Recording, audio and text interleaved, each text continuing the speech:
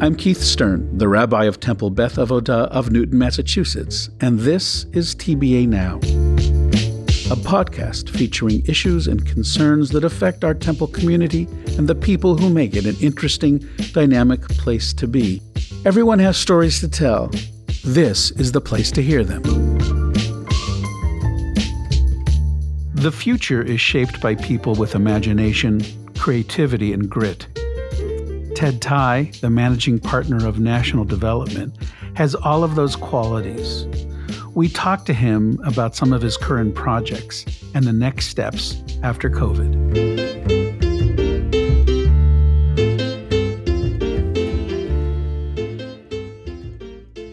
Welcome to TBA Now. I am talking to Ted Tai. He's been a member of the temple for a number of years. And as you know, we're doing our best to connect with members of the congregation who are doing interesting, different kinds of things. And I think that Ted certainly fits into that category. He always has, but I mean, now more than ever. So we're feeling really lucky to include Ted in the TBA Now library. So Ted, welcome. Thanks, Rabbi. I think I've done maybe 5 different podcasts. This would be my first one with a rabbi. So I'm this really, is my first one with a big urban developer. I'm really interested to hear what questions you have that will be interesting to the TBA listeners. Oh, good. Well, I'll try to keep you on your toes for sure. Go for it. Ted, you were one of the people integrally involved with the renovation and building of Temple Beth Avodah, in the project concluding in 1997. I'm wondering, as you think back on that project, what was your vision for that work, and the how you changed what was to what is? How's it come out? It's incredibly satisfying, and it's been satisfying to walk in and see it, because it still lives, and also to see the changes and the evolution as the building's been improved over the last year. Unfortunately, we haven't been able to enjoy it as much as we will post-COVID, but that's just really exciting, and it's one of the fun things in my life and my business is just to be able to go around and see a lot of things that you've done over time, and that you can be proud of. So that's been pretty cool. I know you have a family that has made a huge impact on the greater Boston area. So tell us something about your family of origin. Most of them settled in the area. My grandfather settled in Haverhill. He came over on the boat. He was age 6. He came over with his brother, who was age 13, actually bar mitzvahed on the boat. Just the two of them, no adults. And they ended up on the North Shore in Haverhill. From there, he graduated from high school. He had a business in high school. They started on the street selling newspapers and umbrellas, and ultimately moved into the shoe business, which was a big thing in Haverhill. That was one side of the family. The other side, my grandfather on my mother's side came over, and we always remember the date. He pulled into Montreal on November 11th, 1911. So it was 11/11/11. From there, spent most of his time growing up in Lynn, and graduated 8th grade. Was orphaned, was working from a young age. So, we think back, and you and I are kind of in the same generation, as just like how things have changed for us, for our families, from people we remember and grew up with who really had no formal education and very few of the advantages that we have today, to, skipping a generation and thinking about the way that we and our kids live in this world today. When you think back on that every once in a while, it's pretty spectacular. It is, and as equally difficult as it is for you to imagine what it must have been like for this orphan kid and his brother to be getting off a boat in a country where they didn't speak the language, to asking them if they could imagine 100 years after they hit the shore what the world could look like, and it would be just as impossible. And it's interesting that really in world history, there were many, many generations in the Jewish community, as well as just a human truth of anthropology, that from generation to generation, there wasn't a whole lot going. I mean, you stayed in the same basic place, you lived among your relatives, and you grew the crops that your grandfather was growing. Or so, it is extraordinary that the world morphs in ways that is truly unrecognizable. The speed that the world is changing, particularly over the last few years, has just been so fast. And, part of what I do professionally and personally is try to see where it's going, try to anticipate it, try to read those trends. Ted, I know that you build stuff, but what officially do you do? What's your title? How do you place yourself when asked that question? I do so many different things. So my company, which is called National Development, is neither national nor just does development. We're based in the Northeast, primarily in Massachusetts, and we're involved with development. We own a large construction company. We manage properties, and we are also fund investors. So we raise money and invest in real estate. So I get involved in all of those different things. I have a company of about 300 people that I have been was one of the three founding partners back in the mid 1980s. So I've been at it a long time.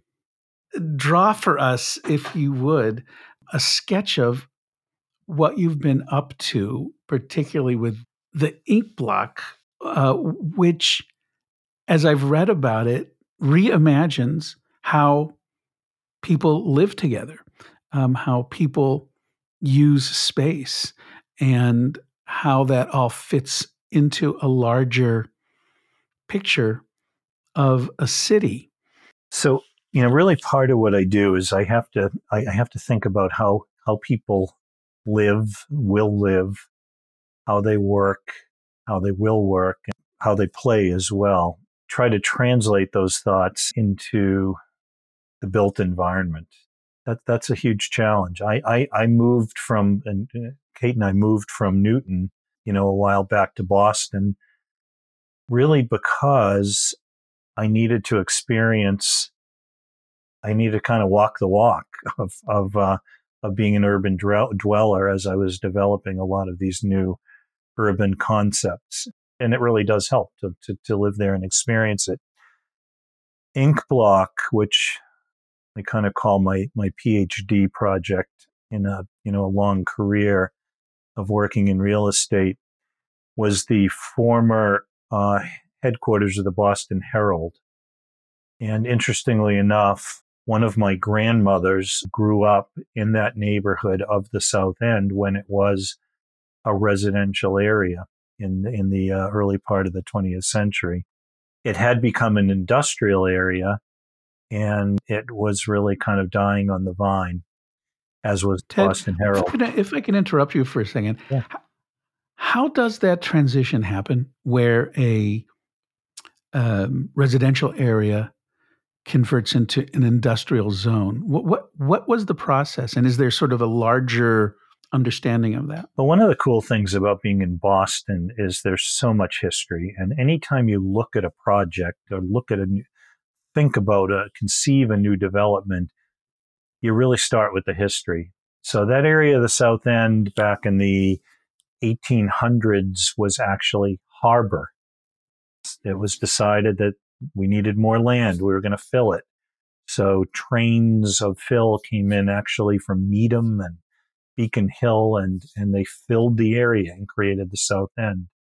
When it started out in the 19th century and well into the mid 20th century, it was a traditional neighborhood, and that had where people lived, and it had stores usually on the first level and 4 levels above, and theaters and schools, and that neighborhood sort of grew up that way organically. There was a period in Boston and in the U.S. as well, which is probably one of the dark programs the federal government ever put together called urban renewal. And it was really well intentioned and in many ways a complete failure. And what urban renewal did, both in the South End and in the West End, both of which had very large Jewish populations at the time, was it provided federal money to demolish neighborhoods. And so the government went in and just cleared blocks and blocks of land. And, one of the best known cases is the West End, where starting where the Boston Garden is today and going all the way up to where Boston City Hall is located today, which was called Scully Square, the wrecking ball just took everything down. And, the question was, what came back? So you had these great, vibrant neighborhoods, and people moved further out into Mattapan and Dorchester and Roxbury and Hyde Park and other places. But what replaced them? And in the South End, it was really average industrial buildings, a newspaper plant, a bakery, a warehouse, an electrical supply. And those were built in the 1950s. And they had a very relatively short lifespan, because by 2012, we were already demolishing them. So those buildings were there for maybe 60 years. And so neighborhoods really go through generations as well.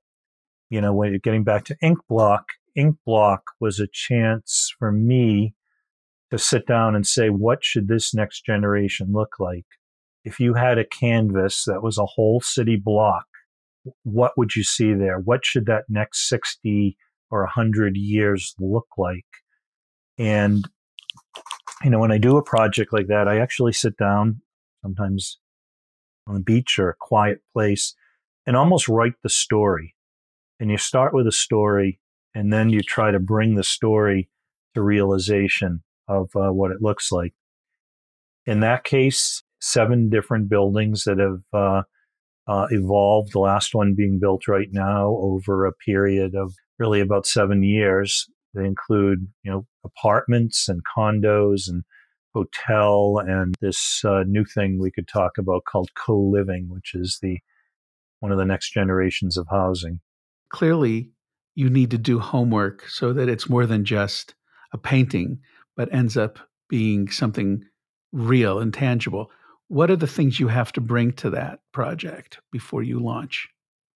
Well, I think with any new project, you need to, I found it's really helpful to live it. So, to live in an urban environment and understand what that's all about, to be able to know how to post something on Instagram. So I, understand what social media is about, to really stay current with everything going on in the world, whether that's understanding how a life science company manufactures its product, or how Amazon warehouses and distributes things, to how people are shopping, to going to the spin studio every day, which I actually do. Being out there and experiencing it is so critical to what I do.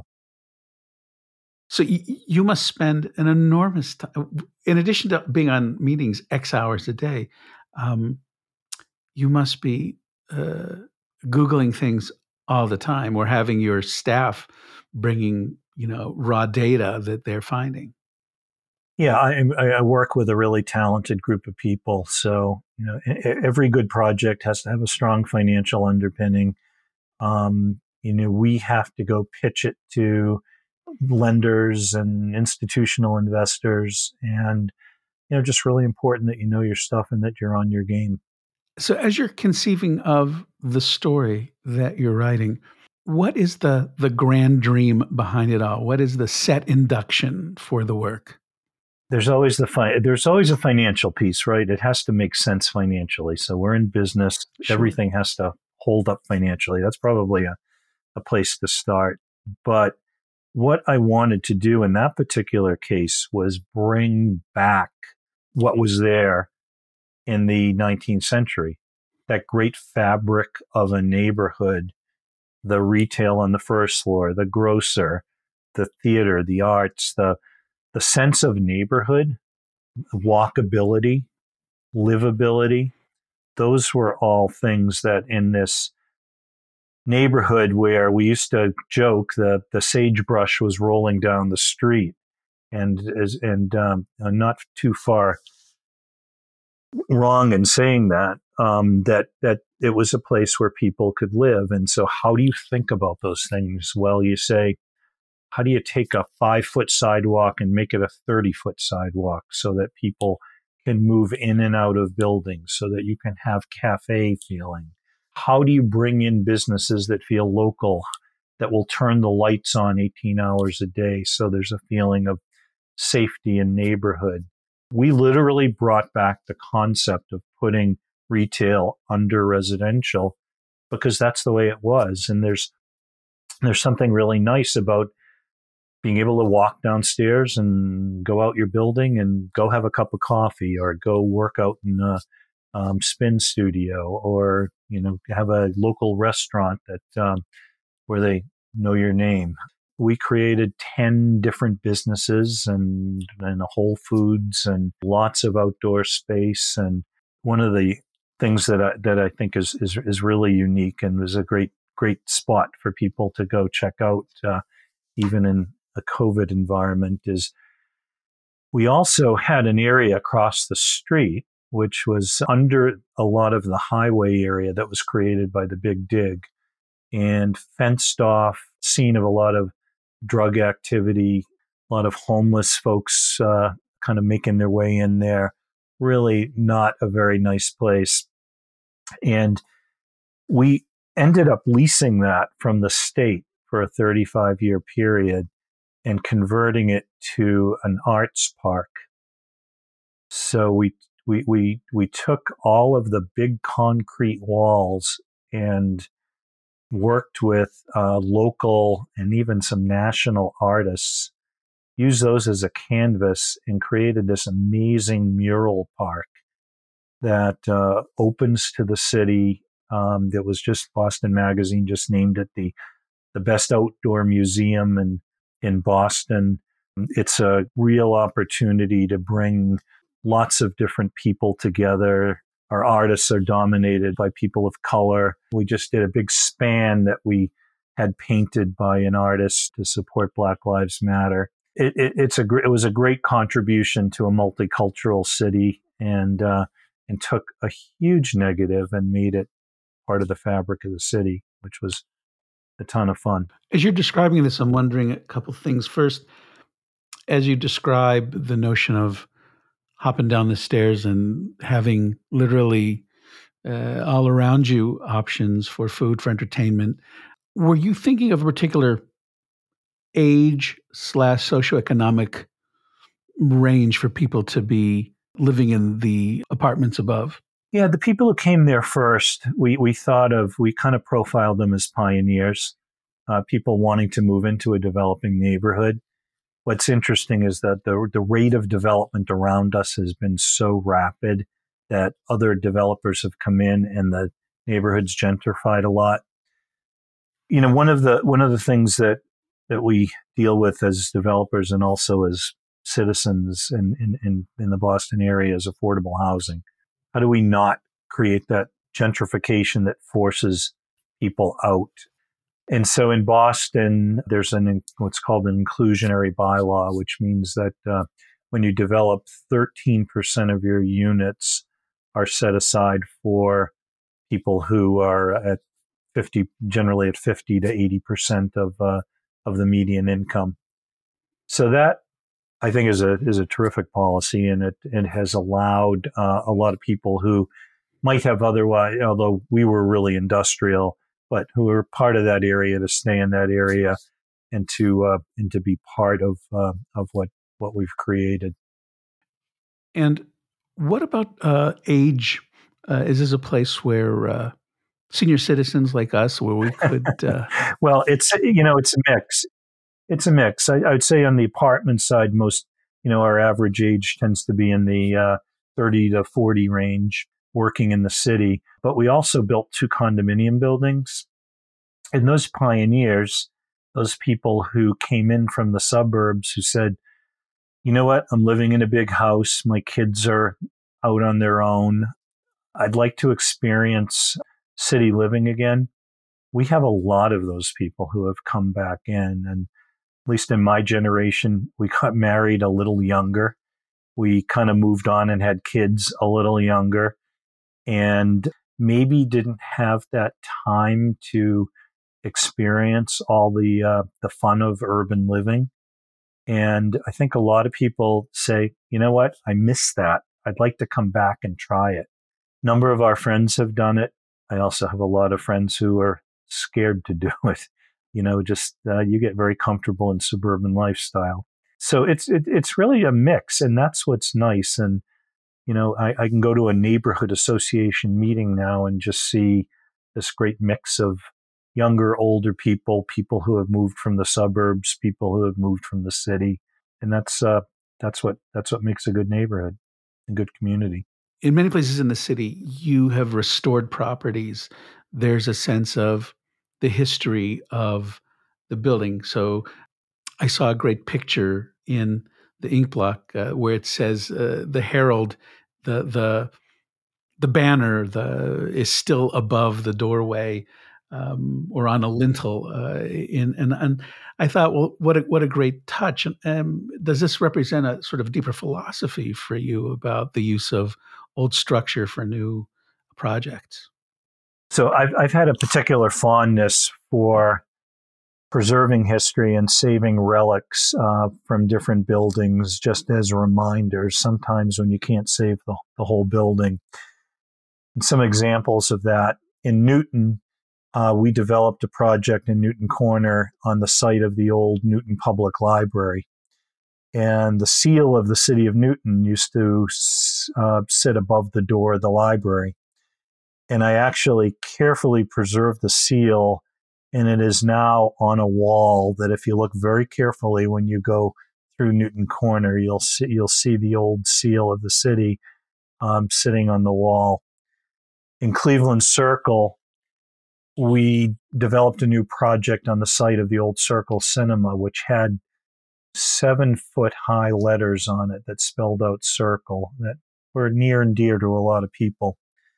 We saved those letters, restored them, and they sit on top of our new building that sits right in Cleveland Circle. People who remember the Hilltop cows at the Hilltop Steakhouse. I heard the Hilltop was closing. I called and I got a hold of somebody and I said, I will buy those cows. I sent somebody with a pickup truck that day, and those cows are now grazing at our project up in Linfield called Market Street, Linfield. The Herald sign was saved. That's fabulous. And I think really exemplifies, as you've described your work, the notion of balancing a respect for history along with a sense of creative, not even reuse, but a new creative direction for where you want to go. Ted, could you maybe talk more generally about the redevelopment of that is, as you're suggesting, Boston is just booming. The cost of housing is skyrocketing. I'm wondering specifically as regards issues of race in Boston, which is a classically painful part of our past and our present. What's the role of developers like you and in the greater Boston community to try to turn some of the most egregious racism away and creating something new? What's the history and current responsibility, do you think?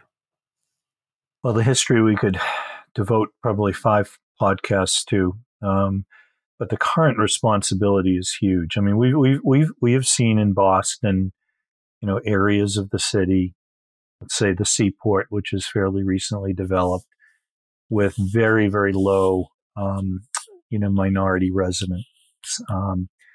And so I think our firm and many others right now are engaged in real diversity, equity, and inclusion efforts. And there are a lot of ways we can go at it. And, amongst them, we also are not just a development firm. We also are one of the larger general contractors in the city. How do you help small businesses, whether they're architects, whether they're contractors, whether they're subcontractors? How do you help them get in the game? And we're seeing more and more requirements that happens. Employment goals when you're building projects, team goals when you're bidding on projects, looking for minority participation. And then, we as a firm also need to look to where we can help in the city. How can we, where do you invest your philanthropic dollars? And I think a lot of firms are stepping back and re-looking at that and saying, how can we help make things happen?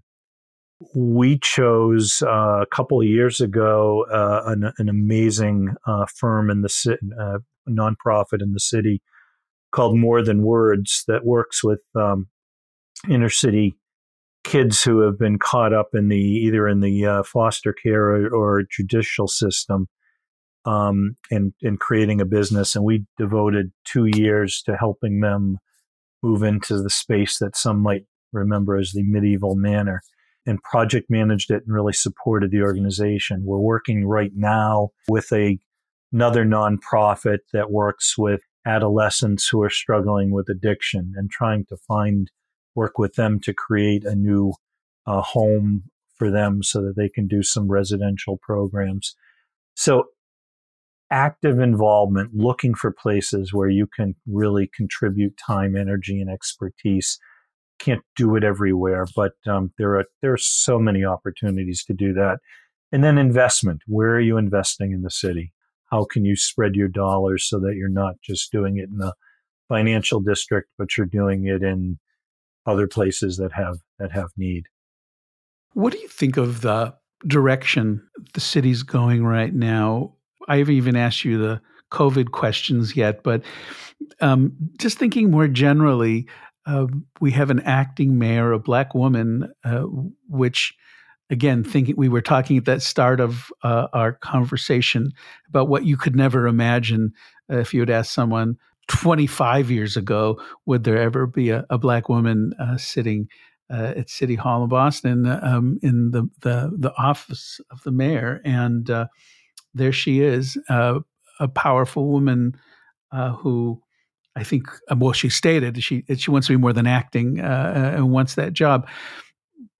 I think it looks, at least from the outside, that that's some real significant statement about the character and the future direction of the city. I'm wondering how that looks to you and the future of the city looks to you. Well, I think it's, Boston has become a minority majority city, like many urban cities have become. And I think the acting mayor comes from a pretty diverse city council, which she happened to be the president of the council. And when Mayor Walsh left to go to Washington, she was elevated. But you look at the field right now of who is running for mayor of Boston, I don't ever remember a more talented field, and there has never been a more diverse field. So you've got, an incredibly talented, doctor and who has his roots in Puerto Rico and in John Santiago. You've got a Black man in John Barros, who's the city's economic development head. You've got Anissa Asabi George, who is an Egyptian American background. You've got Andrea Campbell, who is a Black woman. And you have Michelle Wu, who is an Asian American woman.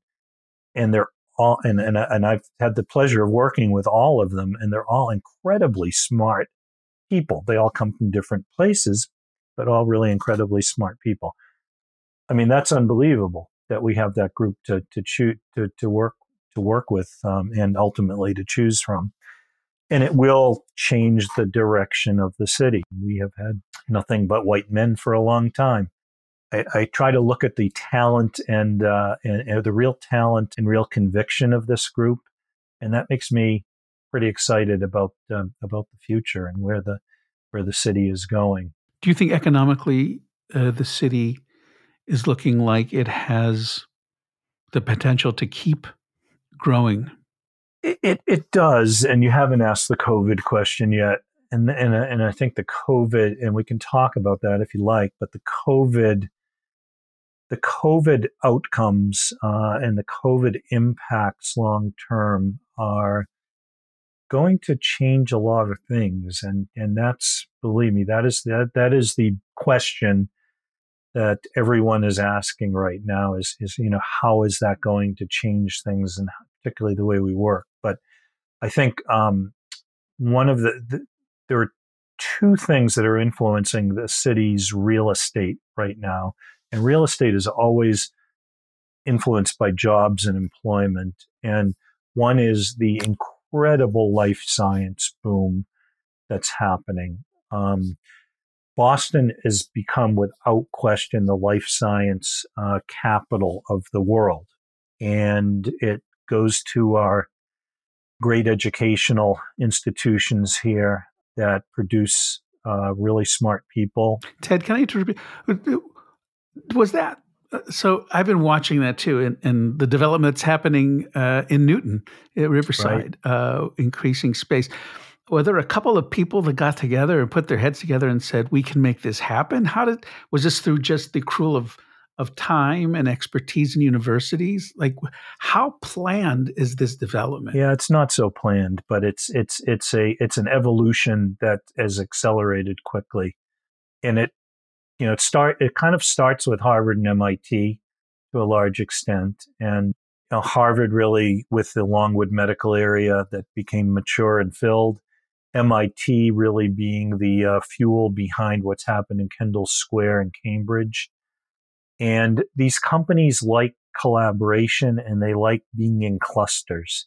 So they tend to flock to one another. So we're putting all these smart people and we have all these great researchers and professors at the universities. And then we have this COVID thing hit and we have all these breakthroughs in science. And I think we have 120 different companies in Boston right now working on different vaccines, which is incredible.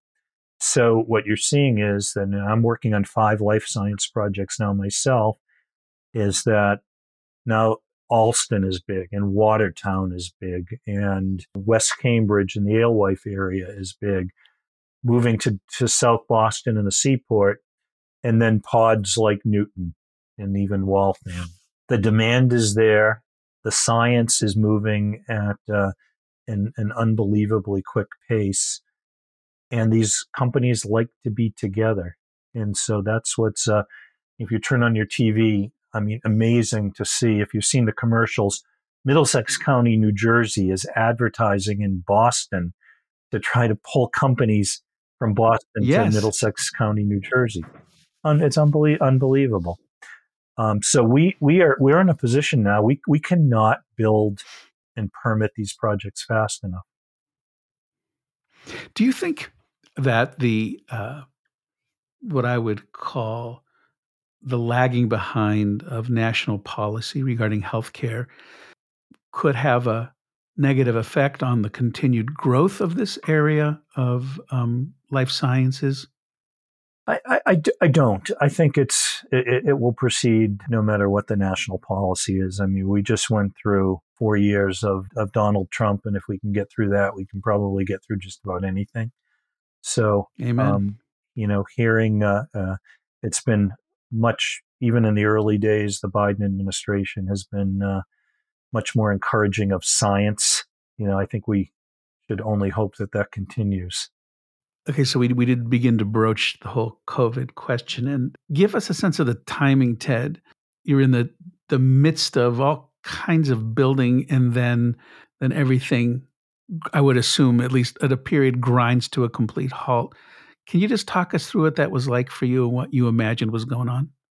Yeah, it was, obviously it affects everything, and it caused a stop in what we were doing. And like you have with services, how do I convert a company of 300 people to remote operations over the course of a year? So really frightening. I think the only thing we know for sure is that we don't know yet what the long-term impacts are. But we can see trends, and we can also, we're far enough into this, we can see the reversal of some trends. And I don't know how long something has to go on to be considered a real trend, but early on, and just talk about a couple of areas that I touched, there was this great flight to the suburbs. I can't live in the city anymore. I lost my job. I don't have to go to my office. I'm moving home with my parents. I'm lonely. Why should I stay in the city? So there was a great flight to the suburbs with everyone looking to move back home or buy homes in the suburbs. And so there were articles about the end of the city. All of a sudden that started to reverse because it started to come back. And so I think I can say the city is not dead yet. We're seeing the reversal of the trend right now around living. The office, though, I think the office will be permanently affected by COVID because we've all discovered we can do things differently. We can work, we even though we don't like it every day, we can sit and work from our computers at home. And you know what? It kind of works and we're productive and we don't have to get in the car and move from meeting to meeting, and it feels safe. And I think people have also found that they can maybe balance their lives a little bit better. So we're seeing companies that are saying, you know what, we're going to sublease our office space. We're not going back to the office. And I think what I spend a lot of time thinking about, as do others, is what does this office of the future look like? There'll be fewer people there. They may be there on different schedules. It may be sort of a hybrid of what we've known in the past, but we're all going to work differently because we figured it out when we can. And that might have some good lifestyle changes for people.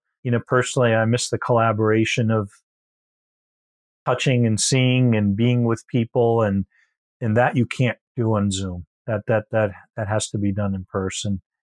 So I think that will change. It's changed retail a little bit as well, and certainly has had an awful effect on restaurants. But restaurants are coming back, and we like restaurants. We like the sociability of being able to go to games and go to clubs and go to restaurants and see people and be with people, and that will come back. But boy, it's become very easy to sit down on your sofa and open your laptop and buy whatever you need on Amazon versus going to a shopping mall or visiting a city.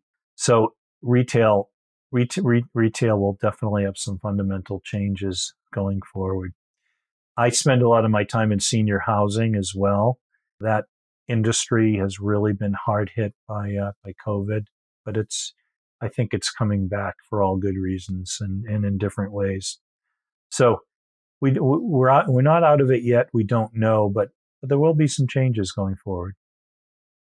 In part of your project, you're building retail storefronts. And I'm wondering, from when you planned it to current execution, have things morphed for you? Well, I can tell you that I've spent a good part of the last year meeting with, talking to retailers, trying to keep them in business. It's been incredibly difficult, particularly for small businesses and restaurants and people that we've worked with. And they call up and they just say, I can't pay the rent. And you understand it. We've worked really hard to try to let those people come out on the other side and give them a chance to survive. But looking forward, it's really hard. I'm one of the developments that I'm working on is the redevelopment of the Midtown Hotel, which is across from the Prudential Center in Boston. And it's a full block, and it will also have retail at its base. And I go to a neighborhood meeting and they say, so tell us who's going to be your retailer. And I'm saying, well, when I finish this in 3 years, I wish I could tell you because I don't know. I don't know what the history of this will be. We hope that we can find ways to make it work, but it remains to be seen how far back we will come.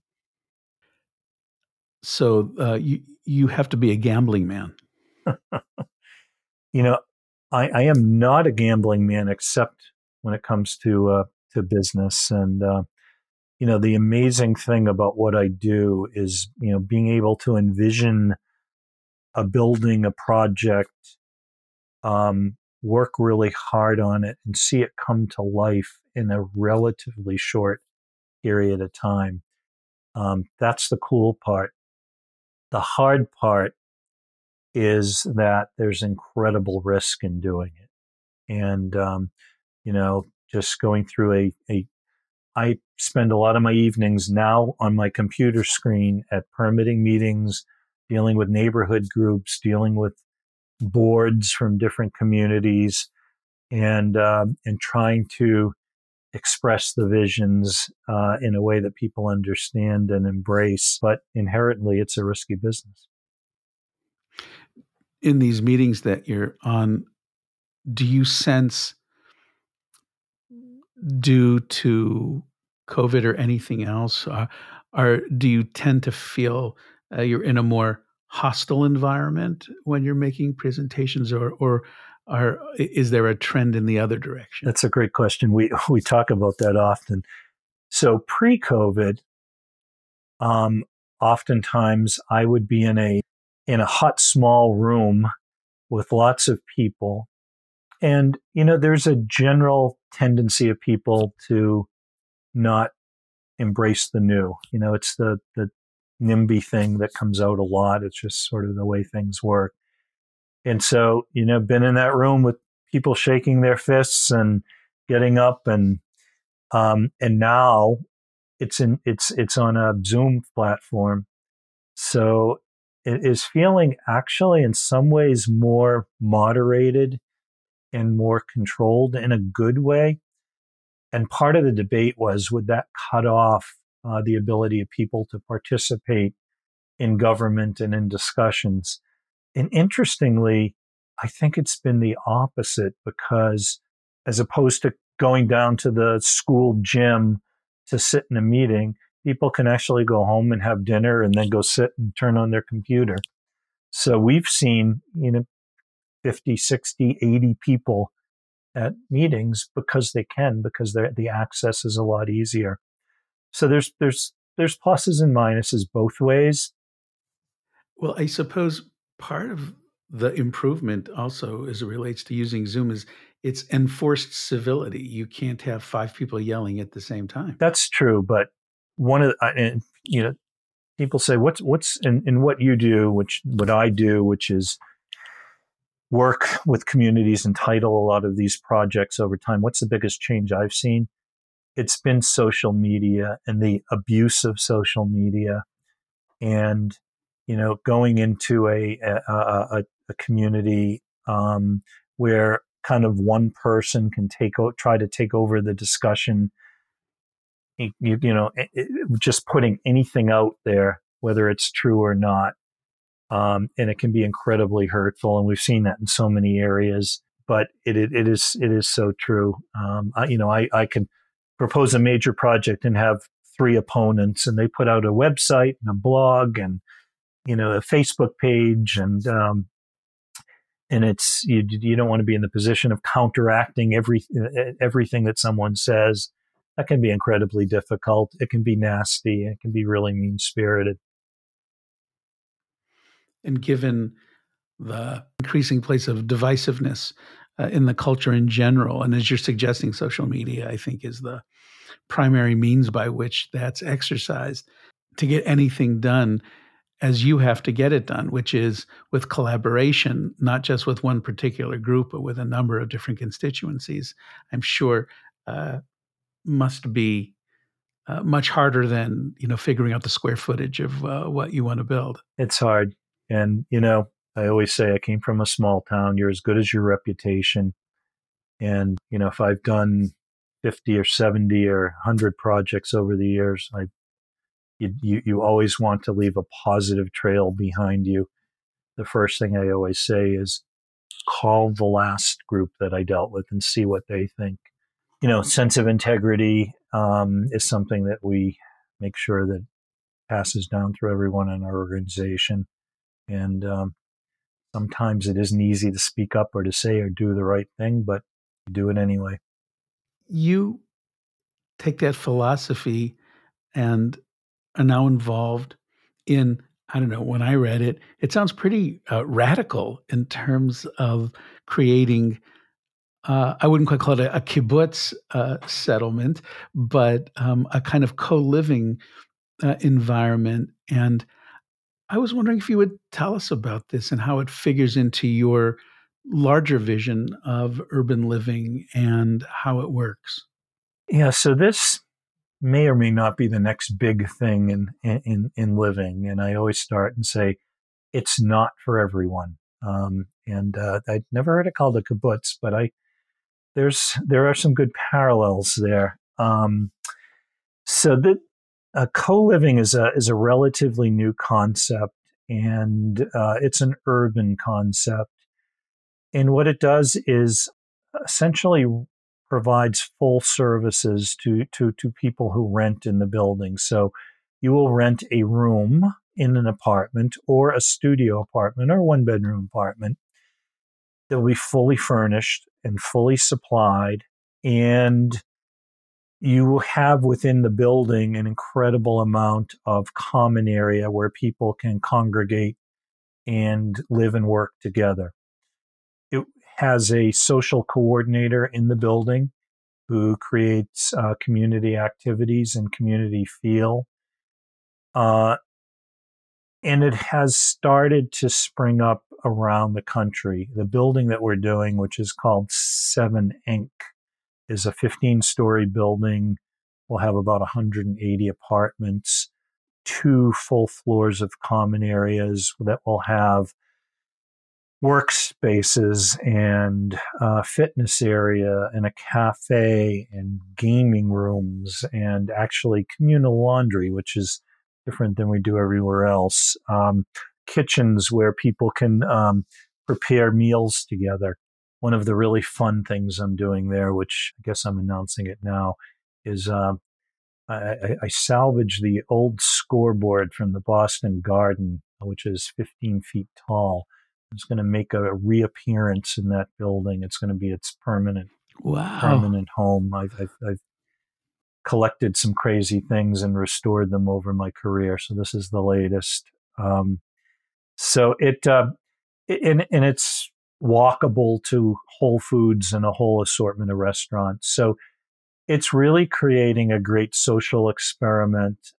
People do have their own private spaces, but there's a hierarchy. So they may have a room that they sleep in and have their desk in, but they may share a kitchen with some other people, and then they may share these larger common areas with a whole lot of people who live in the building. Not for everybody, but excited to get it started. Is it the young urban professional group that's primarily going to be the ones you're pitching to? Primarily, but the interesting thing is that it not always. We've seen in looking at other models around the country, it might be an airline pilot who likes to have a place to stop in and stay when they're in the city. It might be a couple who might just come in and use the space on weekends who want to just kind of dip their toes into urban living. So it can be a whole mix of people, but we have this incredibly young, Generation X workforce that's coming into Boston right now. Amazon's building new. We talked about life science. This age group doesn't typically travel with possessions the way we did, and they're very mobile. So being able to come in and have a bed and have a place that's all fit up, and you're probably spending most of your time out in the community, enjoying working or enjoying the amenities in the city. It's a great place to crash and be able to have a built-in social environment with like-minded people. So if you go back to that neighborhood that existed in the 19th century where you could walk down the street and stream into stores and and meet people. This is just the next version of that same thing. You've been involved with many, many projects in the course of your professional life. When you look at it, how do you deem, this was a success? I did it. What can you give us an example of one of those? I know there are a lot. Otherwise, you wouldn't be sitting where you are. Um, but what's an example of one that you feel like you really nailed it, like you understood it and executed, and it's come out even better than you imagined it would? Well, I'd like to think that represents most of the projects that I've done. I think our company has always thought we can do good by being successful and making communities better. So, we've talked a little bit about Ink Block. It's on a large and small scale. Another project that we're proud of is called Station Landing. It was in a really beat up area of Medford and Wellington Circle. And again, we came in and we built a place. And I always think there's a difference between building a building and building a place. And that particular project was we had an idea. We created a main street. We connected it to a river. We built buildings alongside of it. We put retail and residential and hotels together.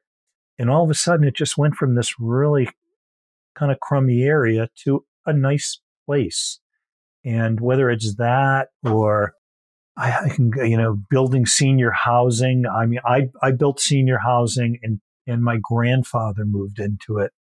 And other than complaining about the food, it was a wonderful experience to create a place that your grandfather could actually live in and live his life out in good health and community. So there's a couple of examples. Ted, what story are you writing right now? What's the next story for you? Working on a lot of different things right now, ranging from trying to figure out the next generation of senior housing, which is something that I've been involved with for 25 plus years. What will that look like? How will younger baby boomers want to live? We're working on a really exciting project in Lexington right now that will combine independent living, assisted living together on a very beautiful site. Thinking about that a lot, thinking about life science a lot, how those buildings will come together. Spending a lot of my time on this Midtown Hotel project, which is across from the Christian Science Plaza, which is really one of the gems of Boston architecturally. This is almost the last building. It is the last building that fits into that plaza. And I have a real responsibility to create something really good there that's going to last over time. And then, when you have a company of 300 people, you think about what's next and what's coming, and you try to figure that out. And I've got a great group of partners, and that collaboration of figuring that stuff out is really exciting. And we're also trying to pivot. I mentioned, DEI being a really big thing, as well as environmentally. How do we become greener? Where is that ball going in the future? I just traded a car I really liked for an electric car because I just felt that was a game I have to be in, because it's something that we face every day. So, if I think the thing that keeps me going and keeps me really active is that there are so many changes. I have to stay ahead of them, and I'm really challenged by them. And my started off talking about my grandfather, who in his late 80s was still selling shoes to keep busy, and I kind of think of myself. This is I'm not quite that old, but staying in this real estate game because it's really interesting on a daily basis. Well, you've certainly been so successful, and we're so excited to continue to follow your dreams and what they turn into, and looking forward to the world opening up more and more so that we can go down to the ink block and begin to see just the excitement that's going on there, and for all the changes that we don't even anticipate yet that you will be banking on in order to build the next important structure for people looking for a comfortable and safe place to live their lives with their families. Ted Thai, such an honor to have you on today on TBA Now. Such an honor to have you continuing to be such a part of the congregation. And we're so happy that you joined us today. So thank you. Thank you. This was really fun. I've listened to a number of the podcasts, and it's a real honor, as well as chatting with you. So thank you very much. Thank you, Ted. Thanks for listening to TBA Now. We want you to subscribe. Help us grow this bigger and better. Let us know what you think. Any suggestions, any thoughts for who we should talk to? We are all ears. You can access us by the website, bethavodah.org, or find us at Apple Podcasts or wherever you get your podcasts.